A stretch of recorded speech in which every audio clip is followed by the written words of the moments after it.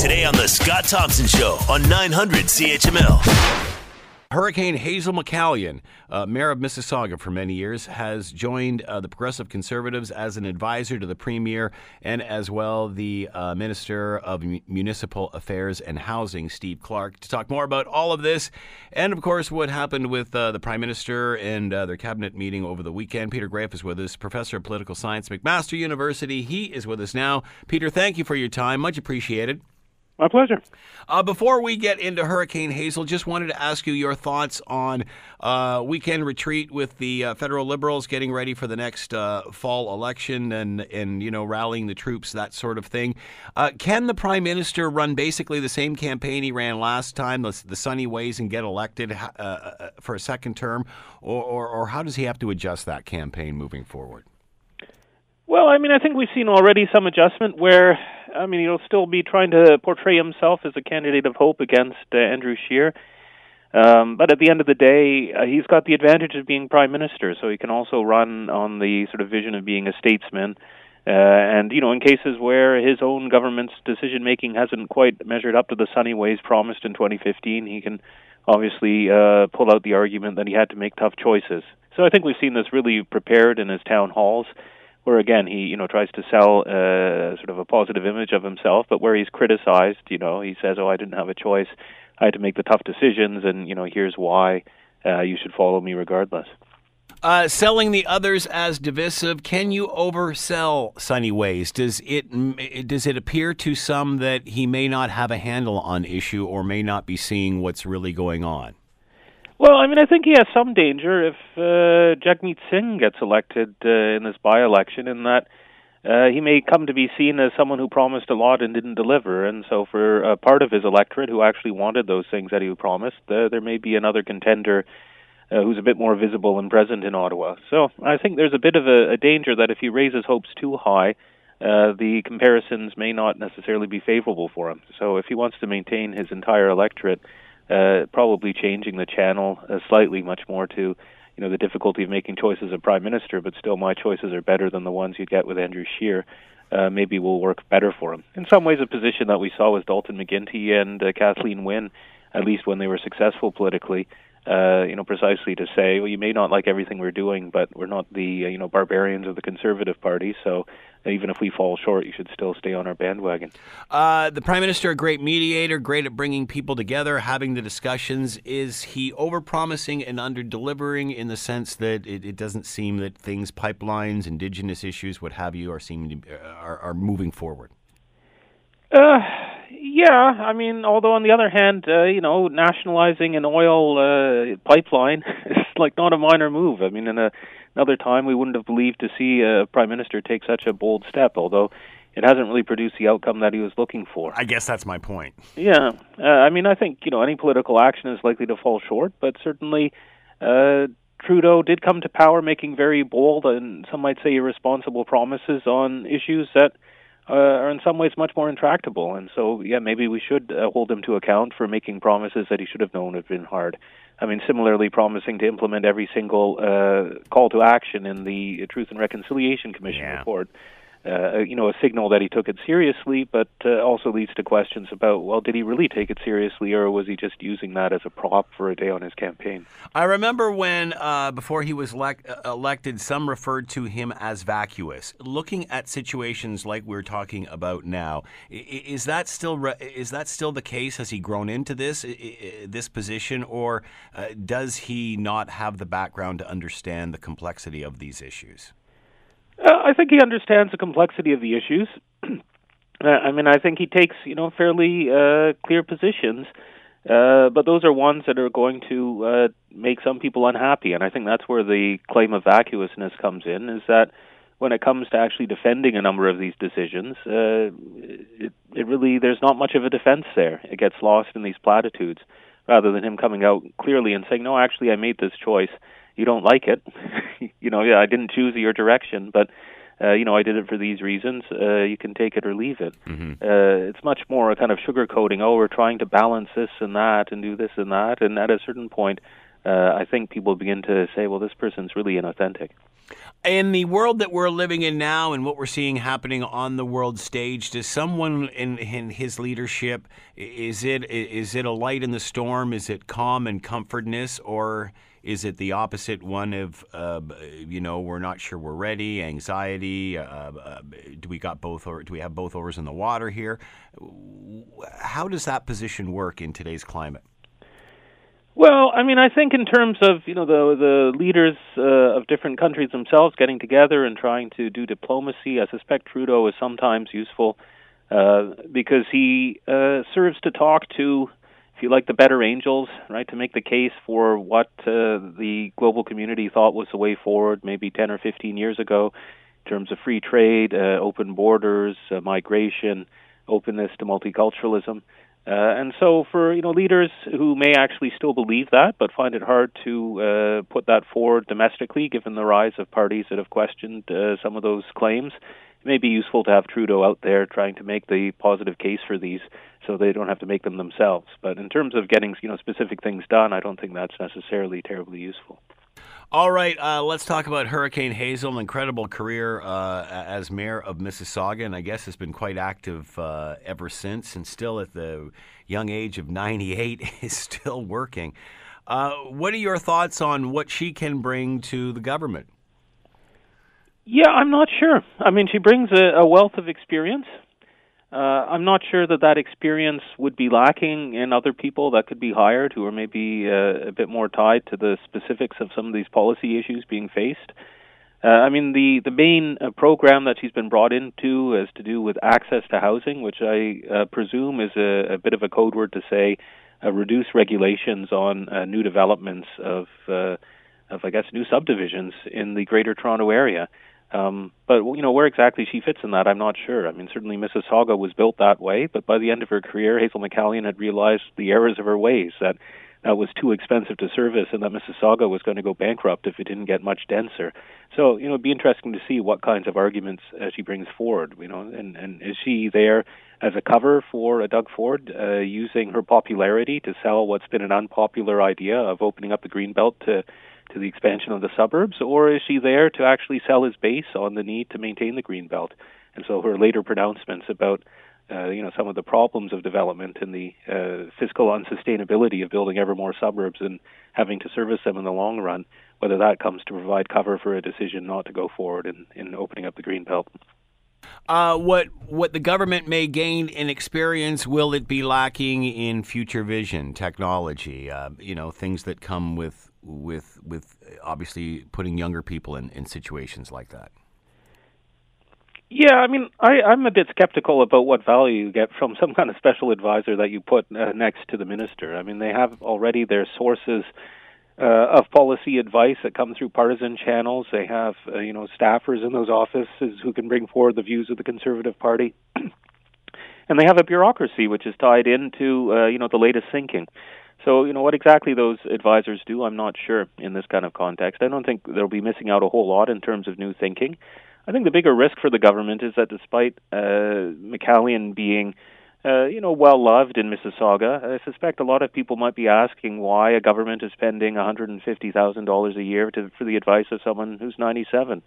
It just doesn't look necessary, so why spend those kinds of sums in this moment for advice, but they're not very clear exactly what advice and guidance he's going to be providing. So, despite people having respect for Hazel McCallion, as this comes on the heels of a number of other appointments of sort of partisan people close to Ford to high-paying positions, it may be one that the government has a hard time wearing in terms of people saying, well, certainly Hazel McCallion at 97 probably is well looked after already. She could probably come on at $1 a year and provide advice as well. And how does that play for a government who's interested in cost cutting and being efficient with things? Yeah, well, again, I think that these things may begin to lead up. Jenny Byrne, a close advisor to Ford, in a $400,000 a year position at the Ontario Energy Board, and so forth. That certainly, with time, comes to be looking as a government not for the people, but for Ford's people, and so that could be a danger for him. Now, you would think generally Hazel McCallion isn't seen in quite those lights, to the extent that she's been close to premiers, both Liberal and Conservative, over time. She's not someone who really needs the help from the Fords, but just the idea that it's a government that's, says it's too much to go from $14 to $15 an hour in the minimum wage, and yet is able to find, $200 an hour jobs for, retired ex-politicians. Again, I think with time it could wear on the government's image. You were talking about the salary. I was going to bring up $150,000 to do that. How does that compare for others in positions like this? Is that a drop in the bucket? Is that about right? Is that over the top? You said, considering experience and such, it might be something she would do for $1. Is that fair? Well, obviously, if you want good advice, you should be prepared to pay for it. But I think we also have a lot of experience of retired politicians who figure they're, comfortable enough, that their sense of public service is big enough that they're willing to do it for a small sum. I think in part they do that too, because if they decide to leave, they don't feel any sense of obligation, right? So if they have a falling out with the minister, right, they can say, well, I quit. And the minister can't say, yeah, but you just pocketed $40,000 for not giving me that much over the past 4 months. So, there's that aspect where I think people might ask of someone like Hazel McCallion. Again, obviously, if she needs the money, she needs the money. But it does seem a bit, not that well-fitting for a senior and respected figure to be pushing so hard on the public purse. The sums are not probably outrageous for that kind of form of senior advisor. Although, again, the question has to be asked not of her, but of the government as to, what value are they really getting for that sum of money that they couldn't get by other means. The expertise former Mayor McCallion has is considerable in terms of running a municipality, but her knowledge in terms of, how you do development was always based on a bureaucracy in Mississauga giving her advice. So, it's not clear what the added value is in this instance. What about just the experience? Just, the fact that she's seen it all, she's lived through, it's certainly not her first rodeo. Is that, 97 years not of value? Yeah, I think it's a value, but it's not impossible for the Minister Clark or for Premier Ford to pick up the phone if they came across something and they said, "Wait a second, I think we're being sold a bill of goods here, or our bureaucrats aren't giving us a full range of options, or will this really work?" I think they could pick up the phone, and I suspect. Let's ask Hazel. Yeah, and clearly they're in touch. Hazel McCallion's come out a few times in the past few months around the government and in the past election. So, again, it strikes me as it's not clear what is actually being obtained from this, particularly since, again, you have a Ministry of Municipal Affairs and Housing where you've got real experts in this area as well. She's not the only one who knows how these things work. Again, why you'd go there and what exactly they're hoping to get from her remains to be seen. PR move to you? Does this give the public confidence? It may give some of the public confidence. We're obviously in a tough spot in southern Ontario where we have, in the city of Toronto itself, an inability for people to find good housing, either to buy it or even to stay in a rental house, without being reno-evicted, or moved for other reasons. So, in that context, housing supply is a big issue. It might actually be useful to have a broader public conversation and say, well, how much of this is apartments sitting empty because of Airbnbs in downtown Toronto? How much of it is a lack of new supply? And if there's a lack of new supply, is the answer to build more suburbs, or is it to densify the suburbs we have? These are important decisions to make, and it might be useful to have a full open discussion so that we as citizens can kind of see what the choices are. I'm not sure that, hiring an advisor to say, well, to whisper in the Premier's ear, oh, she thinks this is a good idea or that's a good idea, is necessarily going to get our confidence. So if he wants to, for instance, expand supply into the Greenbelt, there's going to be a huge opposition to that, particularly since he promised not to during the election. If he wanted to actually move that point forward, he might do better to have an open discussion where we could decide, okay, yeah, it might make sense to do it here or there, or it doesn't make sense to do it at all. But we'd at least have the chance to have a fuller sense of what's going on in housing supply in the GTA. You were talking about the development of Mississauga. After spending so much time as mayor of that city and seeing Southern Ontario grow through various premiers, what could she learn from that? What experience could she bring to today's government, any modern government? Well, I think she gets a sense of the life cycle of the cost of development. right? So, Yeah. when she starts out as mayor of Mississauga, it's a growing place. You've got development charges rolling in year after year as they're building out the next subdivision. It's really easy. Then towards the end of her career, she begins to see, well, wait a second, right? It's now 40 years in, and we're replacing these roads and resurfacing those sidewalks, and there's these water main breakages and so on, and it's getting really expensive. There's a huge push on the property tax base because you don't have, the city's built out, you don't have the development charges coming in, and you've got a really low density form of housing where people have to pay considerable property taxes, because it's 40 feet of pipe in front of their house, and it's somehow got to get paid for by their taxes. And she saw the importance then of densification and of trying to develop a hub around Square One and in other parts of Mississauga to give more of an industrial base. Now, it worked for Mississauga. I'm not sure that you're going to be able to see other suburban communities replicate that. It's not like Burlington can suddenly, build a corporate sector because they're just that much further away from Toronto. And so, a lot of municipalities, are facing that question. They're still building out. They still can get those development charges, but what comes next? And I think Mayor McCallion had a sense of, the life cycle of a suburban community and how you'd have to plan it differently if you wanted it to be viable in the long run. How do you play this with the public? Everybody says, well, we've got to stop urban sprawl. We want more densification. But, even you're talking about somebody like a Burlington, they're going through that right now, been a suburbia for a long time. You look at their waterfront and that, that giant building that they put up right at the base of Lakeshore and Brant. And people are upset. People don't want, 25-story buildings, 28-story buildings, whatever it is, in the middle of an area like that has a little bit of historical significance. I mean, they're using everything they can.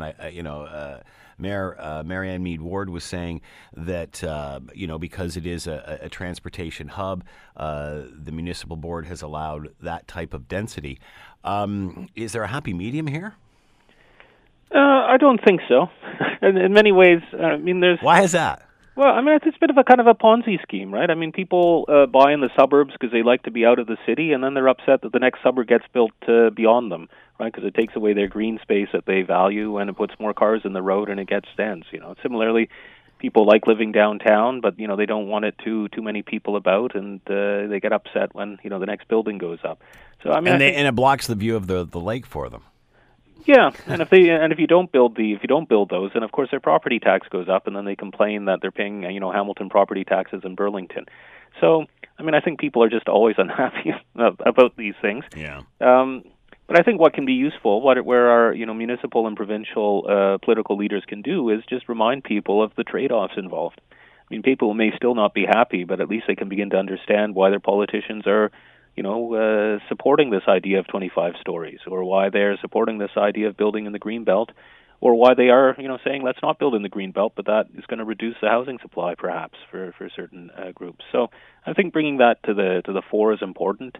The other thing, of course, is that development is not just about political decisions. It's also the economic interests of the developers. They want the extra story because it means more money out of a particular building. So the other thing is to begin thinking about, where's the public interest in these developments, and to what extent, do developers, are they able to kind of get around that because they're looking to maximize the value of building their development, which is, understandable from their point of view, but, it's important that citizens have a chance to say, well, wait a second, we agreed to this plan, and it's important not to add those extra stories. Peter Graefe has been with us, Professor of Political Science, McMaster University. Peter, as always, thank you for the time. Have a great day. And you too. The Scott Thompson Show, weekdays from noon to 3 on 900 CHML.